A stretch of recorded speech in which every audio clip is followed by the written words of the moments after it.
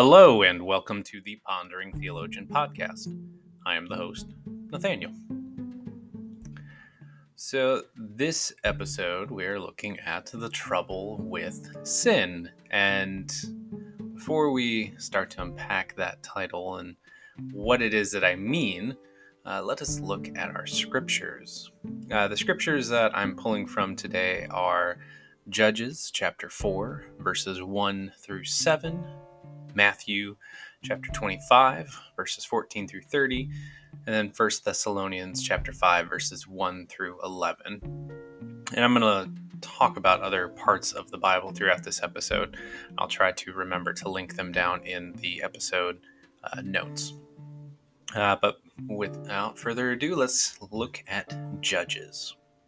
The Israelites again did what was evil in the sight of the Lord. After Ehud died, so the Lord sold them into the hand of King Jabin of Canaan, who reigned in Hazor, the commander of the army of Sisera, who lived in Harosheth ha-Goim. Then the Israelites cried out to the Lord for help, for he had 900 chariots of iron and had oppressed the Israelites cruelly 20 years. At that time Deborah, the prophetess, wife of Lapidoth, was judging Israel. She used to sit under the palm of Deborah between Ramah and Bethel in the hill country of Ephraim, and the Israelites came to her for judgment. She sent and summoned Barak, son of Abinoam, from Kadesh in Naphtali, and said to him, "The Lord, the God of Israel, commands you. Go, take position at Mount Tabor. Bring 10,000 from the tribe of Naphtali and the tribe of Zebulun. I will draw out Sisera, the general of Jabin's army. I will meet you by the Wadi Kishon with his chariots and his troops, and I will give him into your hands." And now from 1 Thessalonians. Now concerning the times and the seasons, brothers and sisters, you do not need to have anything written to you. For you yourselves know very well that the day of the Lord will come like a thief in the night. When they say there is peace and security, then sudden destruction will come upon them, as labor pains come upon a pregnant woman, and there will be no escape. But you, beloved, are not in darkness, for that day will to you, for that day to surprise you like a thief. For you are all children of light and children of the day. We are not of the night or of darkness. So then let us not fall asleep as others do, but let us wake up and be sober. For those who sleep at night and those who are drunk get drunk at night.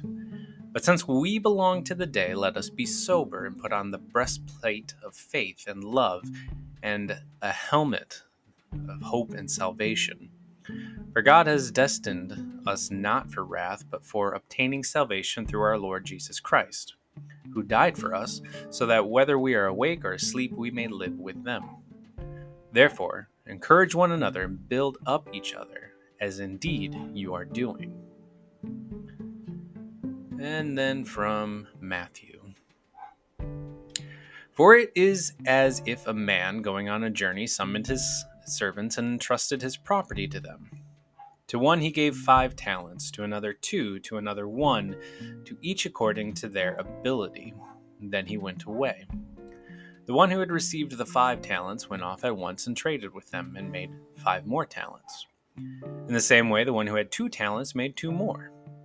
But the one who had received the 1 talent went off and dug a hole in the ground and hid their master's money. After a long time, the master of those servants came and settled accounts with them. Then the one who had received the 5 talents came forward, bringing 5 more talents, saying, "Master, you handed me over 5 talents. See, I have made 5 more." Their master said to him, "Well done, good and trustworthy servant. You have been trustworthy in a few things. I will put you in charge of many things. Enter into the joy of your master." And the one with 2 talents also came forward, saying, "Master, you have handed over to me 2 talents. See, I have made 2 more." Their master said to him, "Well done, good and trustworthy servant. You have been trustworthy in a few things. I will put you in charge of many things. Enter into the joy of your master." Then the one who had received the 1 talent also came forward, saying, Master, I knew that you were a harsh man, reaping where you did not sow and gathering where you did not scatter seed. So I was afraid. I went and hid your talent in the ground. Here, have what is yours. But the master replied, You wicked and lazy servant. You knew, did you, that I reap where I did not sow and gather where I did not scatter? Then you ought to have invested the money with the bankers, and on my return I would have received what was my own with interest. So take the talent from them and give it to the one with 10 talents. For to all those who have, more will be given, and they will have an abundance. But from those who have nothing, even what they have will be taken away. As for this worthless servant, throw them out into the darkness, where there will be weeping and gnashing of teeth. Alright, so if you read the title for this episode, it probably seems a little bit innocuous, boring, or perhaps basic, or could be also, scary, being that this can also be one of those Bible thumper kind of themes, especially if we think of the old fire and brimstone ideas. On the boring side, it certainly doesn't seem revolutionary. It's not new if you're of the angry preaching tradition. The trouble with sin, perhaps the most obvious Christian book title you would read. The trouble with sin, you mean that we all sin? The trouble with sin, that thing that separates us from God? The trouble with sin, the whole reason that the triune God through Jesus Christ had to come to earth? The trouble with sin, the cause of every human, economic, ecological, and most every other conflict in history? Yeah, that's sin. That thing that we oftentimes focus on only some types, usually the ones that we categorize as worse than others and try and undermine the effects of others. Yeah, all that sin. Perhaps for some, this might seem like a back to basics public service announcement, or like taking you back to the early years of Sunday school. Sin is a very troublesome thing in our lives, very widespread in its effect. We as a society have underplayed much of what would actually constitute as something sinful. Perhaps it is more desensitized than underplayed. Perhaps it is actually more that we do not actually believe it is sin, or that we might have to answer for those things that we continue to do that is, in fact, sinful. Whatever it might be, I believe that it is vital, wherever you are in your faith journey, that you understand, one, that sin is, what sin is, perhaps being refreshed on that, and the second part, actually taking it seriously. And in the interest of starting all of us on the same page, humor me, even if you believe you have the answer, and ask yourself, what is the definition of sin? Think for a moment. What is the definition? Not what are specific sins, but what is this thing we call sin?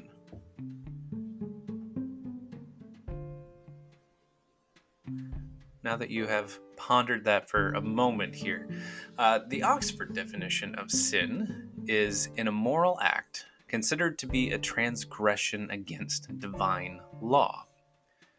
To break that down a little bit more, sin is the ethically wrong action that goes against the laws, ordinances, and guidance of our God. And more simply yet, sin is doing things that are counter to the goodness of God, and therefore against God. Oh, pardon me. These things are actions, thoughts, and words that we consciously do against God. Sometimes there are things that we do not know are wrong, as we have not learned that yet. However, for the sake of today's episode, we'll focus on the things we do knowing they are wrong, or choose to tolerate and pretend are not all that wrong. Now that we have a baseline, let me say that sin is more prevalent in our lives than we'd like to admit. God created all things good, and we are part of that. However, we in life often become callous or tolerant, intentionally ignorant, if you will, to sinful things. Sometimes we even justify them. And I'll give you one of my examples. I confess to you all that I have a problem with the sin of pride. This is not the pride of having completed or earned something, or even in hoping for someone to recognize your accomplishments. It is not either the proud feeling that comes from the joy of doing something that brings good to your life, and especially others around you. The pride of sin is that which comes from seeking attention, from becoming self-focused to sometimes the point of forgetting to listen to the Spirit of God and the goodness in others. It's the pride that comes in believing you and only you can do something. My problem with pride comes from a place of insecurity, believing that I need to prove that I am good enough. It is a prideful hunt for accolades that will build me up and prove to others that I am good, better than whatever odds you can put in my path. It is a sinful pride that takes my eyes off of God and puts them in the mirror staring back at my own face to try and give myself some glory that is only meant for God. We each have at least one sin that haunts us in some way. I wonder if this is something like Paul had, that he called a thorn in his side to keep him from becoming conceited, to help remind him that he was not above God, or the one to take the glory for the work he did in the Spirit, the glory meant for God. Something I do believe is that we often will become tolerant of sin, getting so used to it that we forget it's there. Maybe that is substances, drinking, smoking, or some other stimulant or drug.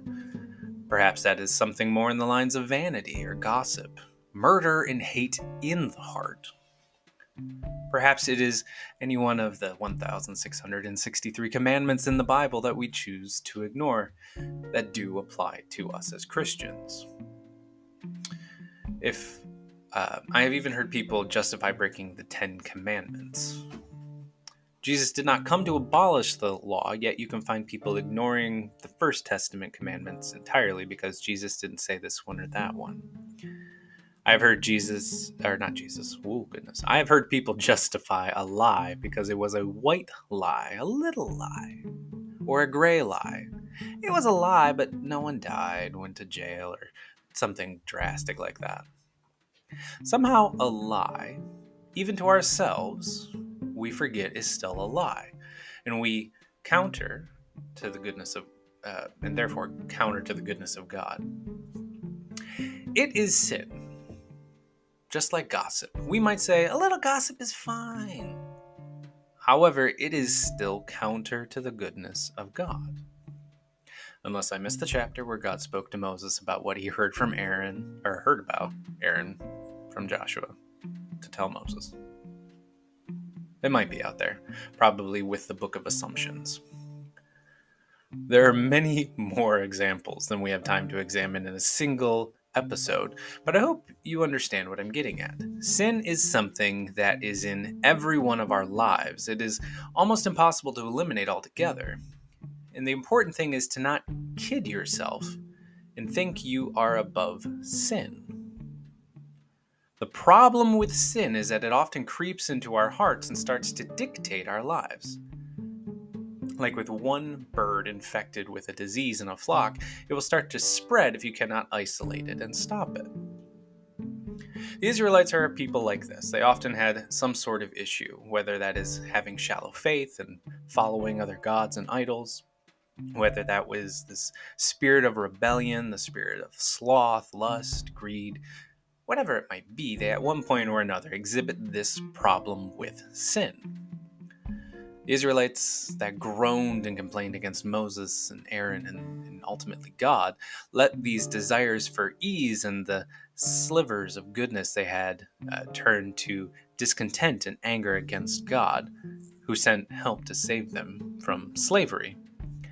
In our reading from Judges in this episode, we see that the Israelites again did what was evil in the sight of the Lord, and they were punished.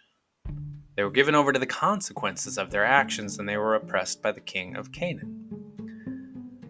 The problem with sin, the discontentment, the lust, the pride, the jealousy, the immorality, no matter what, always leads the Israelites into some sort of problem where they are then facing consequences. In the reading in Matthew, we have another parable, this parable of the talents. While it is common to look at this and focus on the talents and the things God gives you, I want us to take a moment to look at the problem with sin in the servant. This servant who had been given one talent, one thing to hold and do something with it as the master went away, this servant, one could imagine, had several reasons for saving that one thing and hiding it away and doing nothing with it. Fear and doubt of losing it and not having anything to show for faithfully doing something with it. This very likely could have crept in, starting with one little thought: what if I lose my talent?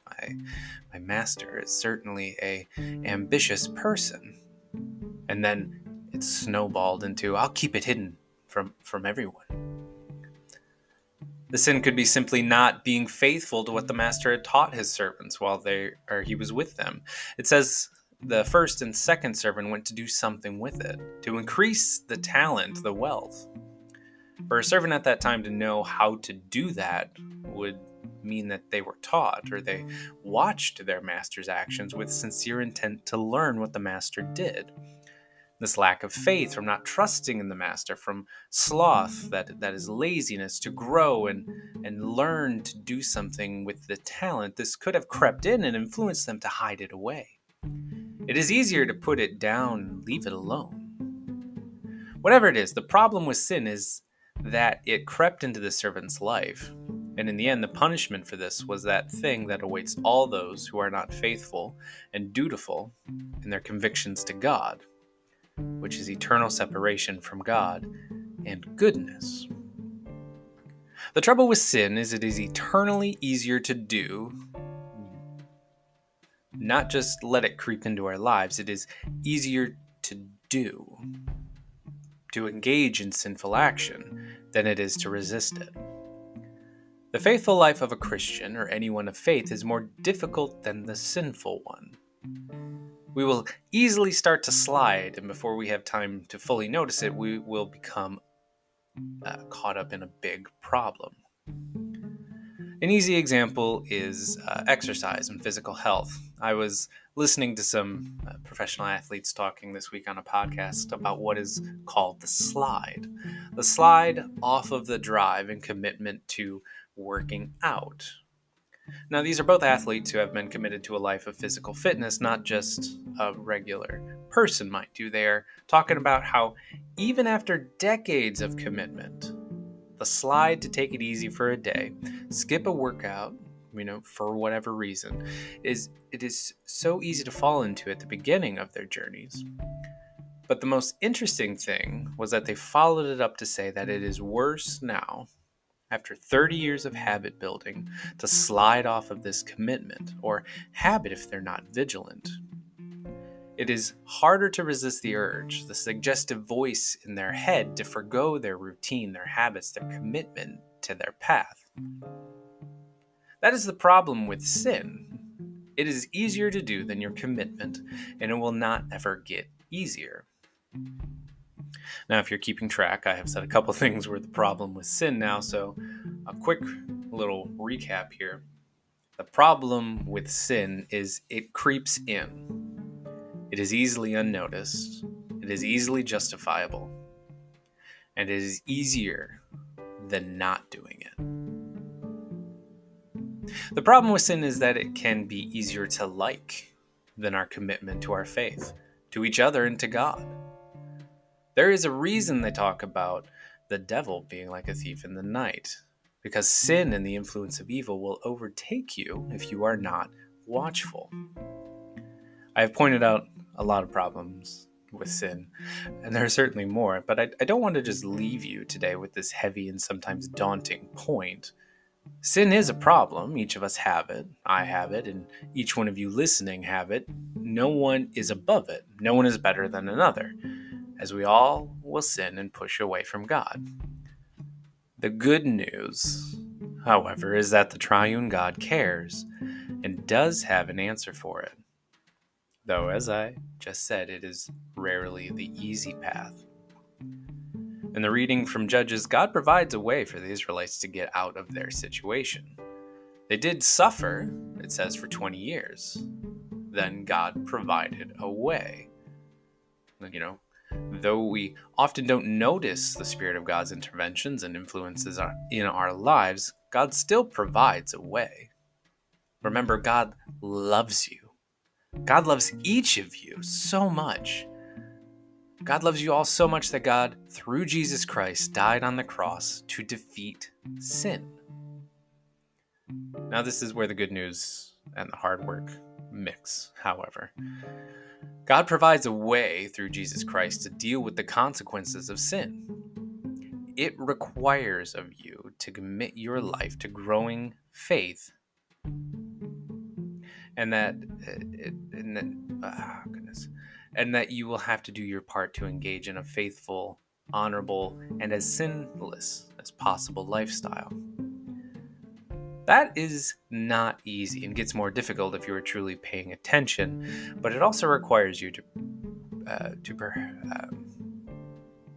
one of the most difficult things. That is to search yourself, be vigilant, and reject sin. Reject sin. Watch for the signs and the problems with sin. It means that you do not justify sin. You actually avoid things that will lead you to sin, and not just the little ones, but the big ones altogether equally. And you drive yourself more towards God and faithfulness in those moments. I shared that I struggle with the sin of pride. That means that I have to actively work to not seek accolades that do not further the kingdom of God or do not drive the glory towards God. Again, not that I cannot be proud of the work that I do in the name of God, but that I am not seeking to grow myself more than growing the kingdom of God. The trouble with sin is it is easy. The trouble with faith is it is hard. The rewards for each of those things are stark. In our parable in Matthew, the master took from the unfaithful servant, the one who let fear, doubt, and laziness win, and grew the reward of the one who worked. The problem with sin is its rewards is eternal death. That is separation from God. The reward of the reward for faithfulness is eternal life. One is easy to obtain, and the other one takes some work. The challenge for you all this week, the question to consider is, what is your creeping sin? What is that thing that you have either justified, become complicit in, or just have come to embrace the ease? What is it? Identify it, name it, look at it and see it for what it is. It is sin. It is the thing that you will allow to separate you from God. The good news is that God provides a way. Jesus paid the price for sin if you follow him. The Spirit has equipped pastors, counselors, friends, and strangers to help support you as you work to beat sin, to beat your problem with sin. The problem with sin is that you have to acknowledge it is there and then reject it. So I challenge you all today, dear people of God, search yourself. What is your sin? Is it sloth, gossip, lying, hatred, slander, stealing, lust, drunkenness? What is it? Name it. And choose this day, not tomorrow. Who will you serve? Your sin or your God? As I said earlier, there's so much that we could cover on this topic, but we're going to end it here for today. So I encourage you to examine this question, examine yourselves, and I would love to hear your thoughts on this episode and on the problem with sin. Down in the show notes is all of the contact for the podcast. You can reach out on social media, through email. If you're listening on Spotify, you can respond directly through this episode's description. There will be a question that you can respond to. As always, I hope that you are doing well. Know that God loves you. God loves you so much, and there is nothing that you or anyone else can do about it. We'll see you in the next episode.